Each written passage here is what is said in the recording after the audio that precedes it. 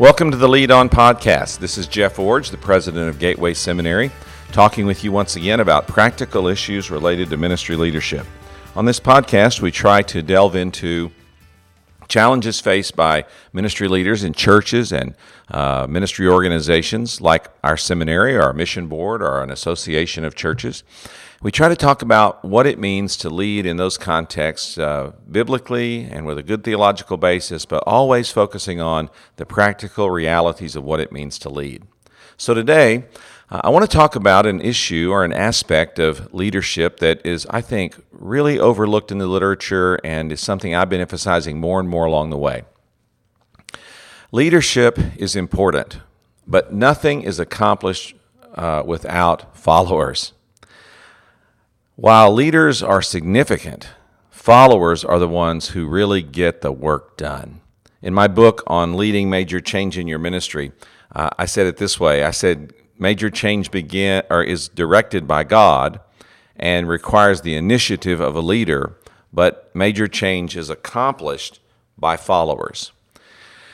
Now, the importance of the role of followers in the leadership dynamic it can be seen really throughout Scripture, but in my book, again, on leading major change, I use the story of Joshua and the conquest of Jericho as a kind of a template for what happens in a major leadership project or a major leadership change.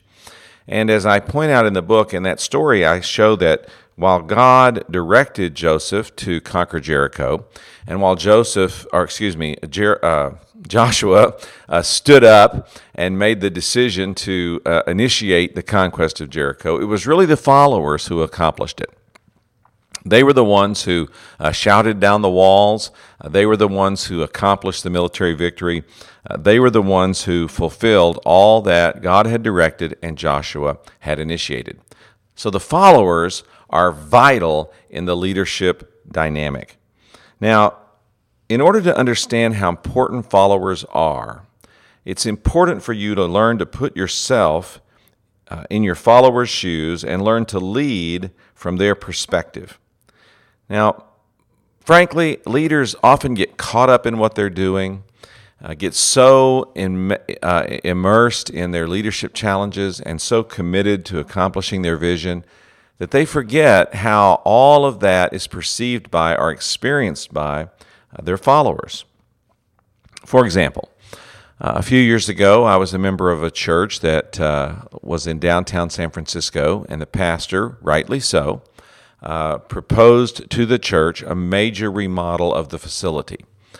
Now, this was an essential aspect of the church's long-term commitment to remaining a downtown inner-city church in San Francisco.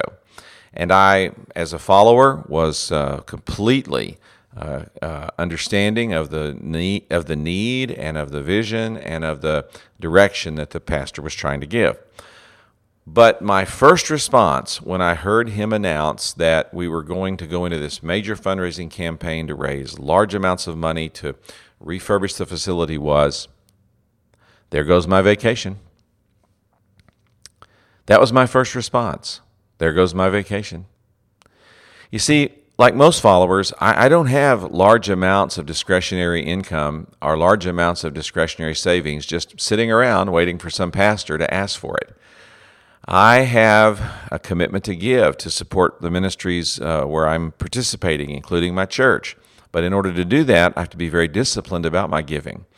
I have to be disciplined to give weekly or monthly and to be very careful about the rest of my expenditures. And if I'm going to plan for something like a vacation or a new car or some kind of special thing at my house like new furniture or something like that, well, I have to save up for it. And so when a pastor gets up and says, we need to give vast amounts of money for a church building project, frankly, my first response was, well, that's going to cost me something. And in this case, it's going to cost me my vacation money because I really do want to be a part of what my church is doing and I really want to sacrifice to help it achieve its mission. But in order to do that, it's going to take something from me. So when I talk about putting yourself in your followers' shoes, I want you to learn as a leader to think like a follower and to understand how they're perceiving or even experiencing what you're saying to them about the leadership challenge that you're putting before them. If you're asking them to give up large amounts of time or large amounts of money, if you're asking them to learn new skills or to develop new ministry practices, whatever you're asking them to do to accomplish your vision or to produce a major change or to take your organization or your church forward, whatever you're asking them to do, put yourself in their shoes and ask, how will my followers perceive this or experience this? And understand the cost that they're going to have to pay in time and energy and money to fulfill the vision that you're laying out for them. It's easy for leaders to be out of touch with their followers and to forget the impact that leadership decisions have on them and forget the cost or the sacrifice that's involved in implementing those decisions.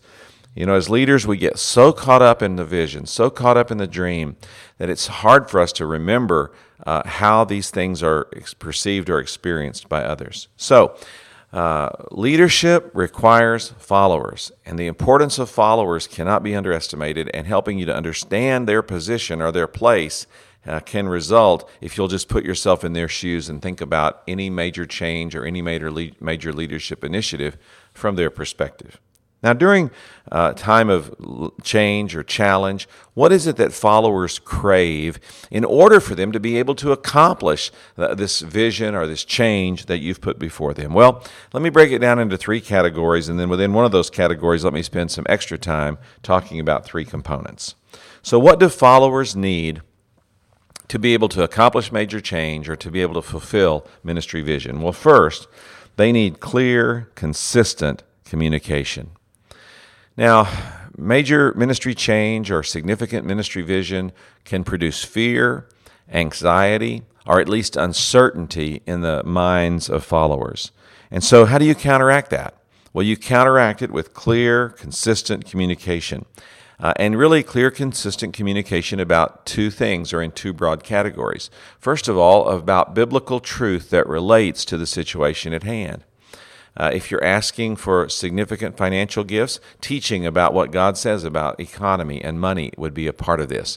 If you're asking people to take bold steps in evangelism or missions, teaching people the biblical truth about the Holy Spirit's empowerment for those tasks would be essential. So clear, consistent communication, first of all, about biblical truth, but then secondly, about the situation or the challenge or the change that you're trying to implement or to see come about.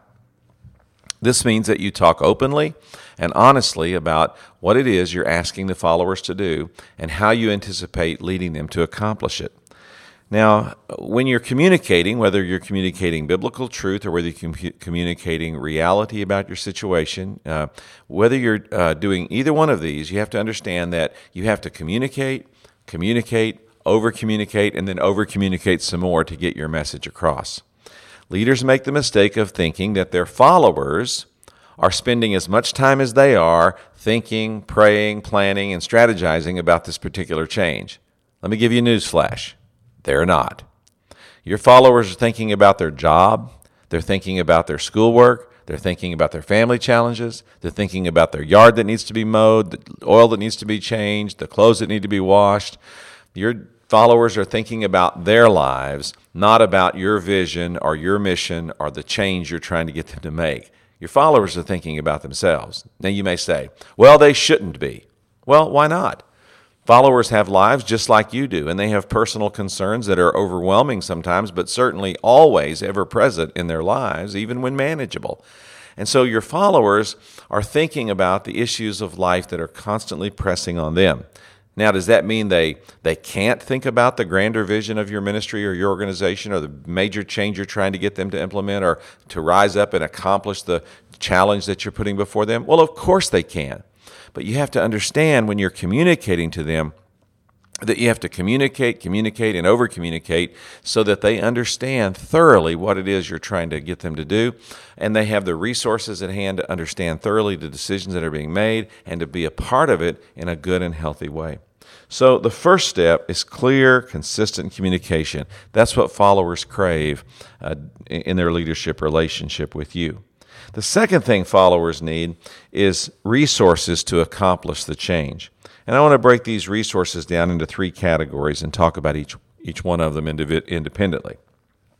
First of all, followers crave time, or followers need time to accomplish the change or to fulfill the vision that you're putting before them. Now, this means you have to set realistic timelines for accomplishment of whatever it is you're asking the followers to do. First of all, you have to give followers adequate time to process the information and to decide about how they're going to engage. And then you have to also give followers adequate time to implement the change. Now, the question I'm always asked in leadership class or in leadership conferences is this: well, how long does it take? How much time should you allow? Well, I'll give two general answers to that. First, you'll have to allow the appropriate time based on the depth or the significance or the breadth or the size of the vision or the change that you're trying to implement. So the bigger the project, the more time it's going to take to communicate it well, the more time it's going to take for people to assimilate it, and the more time it's going to take for people to accomplish it. So the first answer to how long does it take is how big is the project? The second answer is this: how long does it take? Longer than you ever imagined. I have consistently throughout my life underestimated how long things would take. Even as I've gotten to be a better leader, I still find myself surprised that it takes as long to accomplish something organizationally as it really does. And I've stopped thinking in terms of weeks and months. I now think in terms of years of accomplishing major projects or major change. Now, don't be discouraged by this. Just simply come to reality that leadership, change, major projects, enlarged vision, these kinds of things simply take time. So give followers adequate time to process and then adequate time to implement. Now, when you provide adequate time for a project to be accomplished, it does several positive things in the lives of your followers. Here's some of examples. First, providing adequate time relieves undue pressure. Now, for example, when a church is going through a building project, there's the pressure to get it finished. After a while, it just becomes so burdensome, so wearisome, everybody just wants to get it done. And so if you, from the beginning, lay out that this is going to be a multi-month or even a multi-year project, it relieves some of that undue pressure. Now, it won't relieve all the pressure because, frankly, there's always pressure to get things done, but it relieves some of the undue pressure of trying to get things done in an unrealistic way and feeling like a failure if you don't. A second thing that providing adequate time does is it assures followers that their needs are being considered. When you say, this project's going to take 3 months or 6 months or 2 years, and your followers hear that and they think, that's a realistic timeline. This is a big project or a big challenge or a big vision.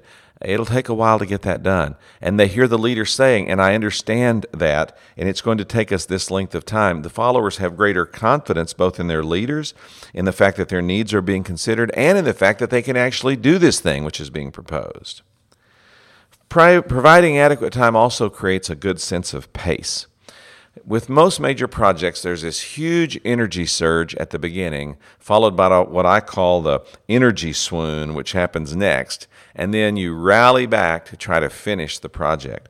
Now, providing adequate time or having a sense of the real amount of time that something's going to take creates a sense of pace from the very beginning. And while it does not eliminate the energy swoon, I'm not sure anything can eliminate that, it does minimize it, because rather than starting with this crescendoed high, you start with a more reasonable surge of energy that when it dissipates doesn't leave you crashing down into too deep of a swoon that you can't recover. So if you can imagine it like a wave, you want to ride a slow, gentle wave that has a gentle trough after. You don't want to ride a crescendoing 45-foot wave that has a crashing that comes at the conclusion of it. And so having a good sense of timing of how long something's going to take and laying that out from the very beginning will minimize the energy swoon or the energy loss that comes and help people have a more even approach to accomplishing the project. And then finally, an adequate timeline for a project or a vision or a change. An adequate timeline recognizes that life happens, especially to followers, and that not everything can be anticipated along the way. And you have to simply anticipate, though, that some things are going to happen and allow time for those things, whatever they may be, and absorb them into your timetable without being put off of your timing. Let me give you an example or two of what I mean. When we were moving the seminary, in the middle of that process, my mom passed away. Now, that set me back a bit, and it diverted my attention from the seminary for a while. But because we had built in enough time for the project to be done realistically, acknowledging that timeline when we constructed it had to be built around the idea that some unexpected things would happen which would delay us through the process, we were able to absorb, even me personally, able to absorb my mom's passing away and all that went along with that, and stay on track with the seminary's processes. Listen, when you announce a major change or you tell your organization that you're going to lead it into a new initiative or a new vision, and you lay out an adequate timeline, be sure that you lay out a timeline that allows for life to happen to your followers. Followers are going to lose jobs. They're going to have relational upheaval. They're going to have deaths in their family. They're going to have financial setbacks caused not by anything they could have controlled. These things are going to happen in the lives of your followers, and your timeline has to account for that from the beginning. So when you build your timeline, build it realistically, and then say, now, if something unexpected happens, which we know will happen, so it's really an expected unexpected, but when the expected unexpected happens, how much will that delay our project? And then add that time into the timeline of what you think it will take you to accomplish the project. So the first resource that followers need is time. The second one are what I call tracks. Now, I want to borrow the analogy from the railroad industry of the 1800s to help you understand what I mean by tracks. Tracks mean that you create a reasonable path forward that your followers can see, and that they know that if they move down that track with you, they will implement the change or accomplish the vision or the project that you've laid before them. This means that you lay out workable steps to accomplish the change. Now, in the 1800s, when the railroad industry was expanding so rapidly and really changing the North American continent, every day they laid out a little track, and they put that track together, and that track made it possible for the locomotive to move forward just a little bit. And when it moved forward just a little bit, it brought with it the people and the resources necessary to do what? Build the next section of track. And so when the people that were laying out the railroad system started building it, they may have had a grand vision, but every day they laid out a little bit of track. And everyone knew if we just keep following this path, keep building this track, the locomotive can keep coming along with us, and that locomotive can keep pulling along with it the resources we need, people and material, to keep extending the track a little bit further down the path. And so that's what you're doing as a leader. You're creating a reasonable path for successful implementation. You may see the grand vision, and people will share that with you and be excited about it. But what they want to know is, how do we implement this, and what do we do first? And how does what we do first get us to what we do second? And how does what we do second get us to what we do third? And a good leader doesn't just create grand vision or grand plan, but also lays out some tracks that if the people will go down those tracks together, they'll not only accomplish what you've asked them to do, but they'll actually be even in the accomplishment, bringing along the resources necessary to keep getting the job done. Well, the third T in this section is tools. They need the resources followers need to accomplish a big vision or a major change or a new initiative are time, tracks, and tools. Now, the right tools make any job easier. I've been wearing glasses since I was 12 years old. I got them in kind of a funny way. My brother was actually struggling a little bit in school, and so the teacher thought it was because he couldn't see the board. So my mom took him in for an eye exam. Turned out my brother had 20/20 vision.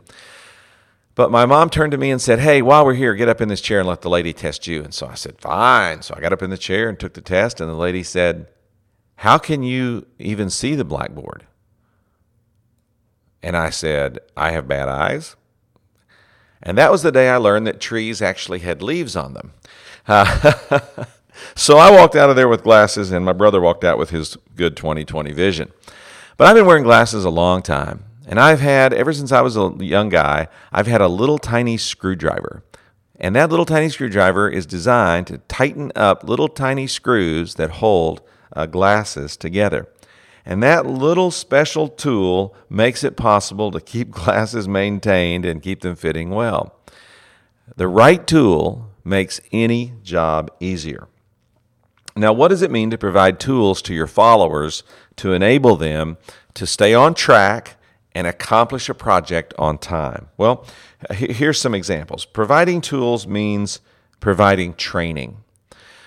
For example, in the Northwest Baptist Convention, I led the convention to move from a staff-directed strategy to a field-based strategy, and that was more than just a play on words or a change of perspective. It was an actual change of how the convention did its work. And when we worked through the process and agreed to make this significant change, the staff was very supportive, but they were also very concerned because they said, we know what this means and we want to be effective in accomplishing it, but we don't know how. And so we had to bring in some people to do training, to teach the staff what it meant to move from a staff-directed strategy to a field-generated or a field-based strategy. And the training that was involved in accomplishing this helped them to retool themselves professionally and refocus their energies in better ways and learn how to do this new vision that we had laid out, how to actually accomplish it. So one of the tools you provide your followers is training. Another tool that you can provide your followers, which is sort of connected to training, but a little broader, is that you can connect them with experts. Connect your followers with experts. In other words, bring people in to help them learn to do or to help them manage the situation they're facing by the change or the initiative or the vision that you've put before them. For example, when we relocated the seminary, it was the employees knew how to be a seminary, and even in our new iteration as Gateway and in our new locations, they still had a sense of what that was going to be like, and they knew basically how to continue to do their jobs. They needed help on other aspects of the change. So, for example, we brought in real estate experts. We brought in people to talk to families about relocation and how to do that. We brought people in to talk about real estate purchase and how to do that. We had open meetings, and employees flocked to those meetings, and the seminary paid for them, for the people to come in and teach people about how to pack and how to relocate and how to buy a house and how to arrange for the finance, or how to look for a house and how to arrange for the financing and all of those kinds of things. Another thing we did was we brought in some HR consultants. We actually brought in 2 of them. We brought in a person who could help us look at all of our job descriptions and redesign our organizational chart for the seminary we were becoming. And then we brought in another person to help us design a compensation structure that would be adequate and that would be realistic to the context where we were relocating the seminaries. Bringing in those people helped our employees particularly have greater confidence that they actually could make this change that we were asking them to make, because we brought in some outside experts to coach them and guide them and help them with the personal side of the transition that we were going through. So providing tools includes providing training and connecting followers with experts to help them navigate what you're asking them to do. But it even gets more practical than that, in that providing tools means giving people the materials they need to do the job. Now, this materials they need might be something as simple as curriculum provided for them, or it might be something as simple as providing them a room to meet in, or the technology that's needed. Whatever the tools are, you provide those, or whatever the materials are, you provide those specifically to get the job done. And in the case of the seminary, it was very specific in providing the materials. Early on in the process, we created something called a packing center. We set aside a room on the campus, and we filled it with multiple sizes of cardboard boxes and tape and other packing materials, with the labels that we wanted used and everything that was going to be shipped and all the stuff that would be required to box up and move the seminary. And also, beyond that, for individuals who were being relocated by the seminary to box up and move everything at their house. Now you may say, well, boy, that was generous. Not really. We were going to be paying for the move anyway, so it didn't matter if we provided the packing materials through our packing center on the campus or by some other means. And it was actually cheaper for the seminary to simply provide it through the packing center that we created. But we said to employees this: we're asking you to move, both the seminary and yourselves, and we want to provide the materials to make that happen. So here's all the boxes, all the tape, all the labels, all the packing materials. Here's everything that you could need, and we're storing it here and making it available to you. And you don't have to buy it from us. You don't have to sign out for it. We trust you to use these materials wisely. Just go to the packing center and get what you need. And we kept replenishing that for about an 18-month period, replenishing it on a regular basis as people consistently worked on the process of moving the seminary to its new locations. And beyond that, moving themselves in support of the seminary's relocation. So when I say that followers need resources, I mean three things. They need time, they need tracts, and they need tools. So they first of all need good communication, and second of all, they need these resources. But finally, followers also crave and need recognition for the sacrifices they're making to accomplish the mission or the vision or the change or the project that you've laid before them. Now, there's several ways to give recognition to followers. First, of course, is to honor them with either written or verbal praise. To say in their presence and in the presence of others, good job, I appreciate you. I really admire what you've accomplished. Thank you for being a part of this team. Thank you for your sacrifice. Those things, those words, either written or verbally communicated, coming from a leader, really make a difference. This was illustrated to me very profoundly recently in a leadership relationship I have with a particular follower. He did an outstanding job on a specialized project, so much so that I felt he deserved some small cash bonus or some small cash award for what he had done here as an employee. And so we put that together, and it wasn't a large amount of money, but we put it together, and I wrote a handwritten note thanking him for what he had accomplished and for the contribution he had made to the seminary, and includes the note with a small gift and sent it on. Well, a few days later, he came to my office and said, I can't accept this. And I said, oh, sure, you can. I mean, you worked hard for it. You went way beyond the call of duty. It's not that much money, and I hope you'll enjoy it. And he said, no, I really can't. I just so much enjoyed what I did, and it meant so much to me to be a part. I don't need this. I'm going to give it back to the seminary. And I said, well, that's your business, but I want you to know we do appreciate you. And then he said this. He held up the note I'd written, and he said, but I'm keeping this. Thank you so much for thank you so much for writing this note to me and for what you had to say about my contribution to the seminary. That means a lot to me. And I learned that day that while people, of course, appreciate a monetary gift or a monetary recognition, they also appreciate verbal or written praise that says, you did a good job, I'm proud of you, and it means a lot to me. Thank you for what you've done. A second way you can recognize your followers is through what I call meaningful gifts. Now, these are not monetary gifts. These are things that are more token-type gifts. And again, here at the seminary, a good example is a little silly sticker we invented, or a little silly sign we invented when we were moving the seminary. When we were getting ready to close up in Mill Valley, we created an 8.5 by 11 little piece of paper made on a copy machine that was called a boom sticker.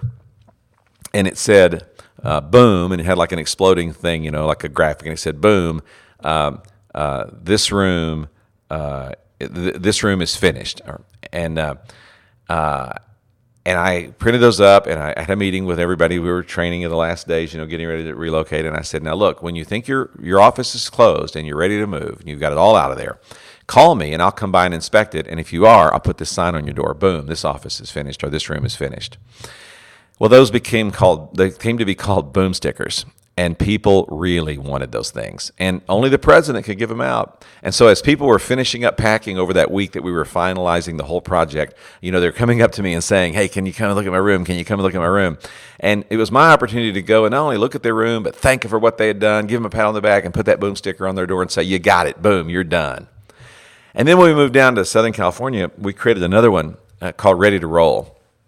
It was, again, 8.5 by 11 piece of paper made on a copy machine with a kind of a little graphic that said "Ready to Roll," and And I said, now, when your office is completely set up and you've got everything unpacked and there's not a box in sight, and there's no trash in sight, there's no packing materials in sight, and you've even vacuumed the floor to make sure all the carpet lint's been picked up from unloading all the stuff. When you think your office is ready, you call me, I'll come by, I'll give you the all clear, and I'll put this ready to roll sign on your door.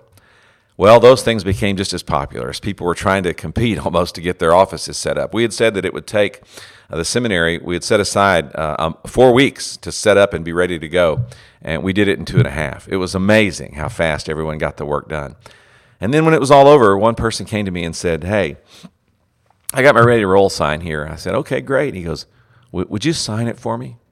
I said, sure. So I signed, hey, thanks for your hard work, Jeff Orge. And he said, I really appreciate that. You don't have any idea how much it means to me to be a part of the history of moving this seminary. Thank you so much. And I went by his office a few days later. He had gone out and bought a picture frame and framed that 8.5 by 11 and hung it up by his desk. And he's still got it hanging there today. And it's a reminder to him that he was recognized and honored and appreciated in just a simple way for the sacrifice he made in getting the seminary up and going so quickly. Well, I'm just saying that people do need recognition, and followers need it. And you say, well, they're serving the Lord, they're serving the church, they're serving the ministry. They should do it for Him. They shouldn't need all this recognition and all this honor and all this praise. Hey, listen, get over that.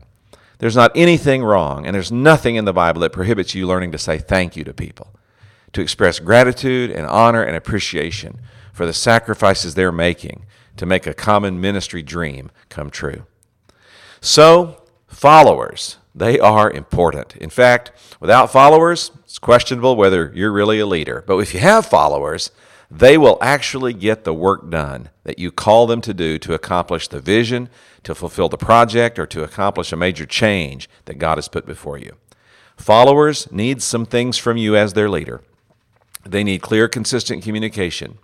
They need resources like time and tracks and tools to get the job done. And then they need recognition, honest thanks for what they've done in the sacrifice they've made. You do these things, your followers will appreciate you, and you'll be able to lead on.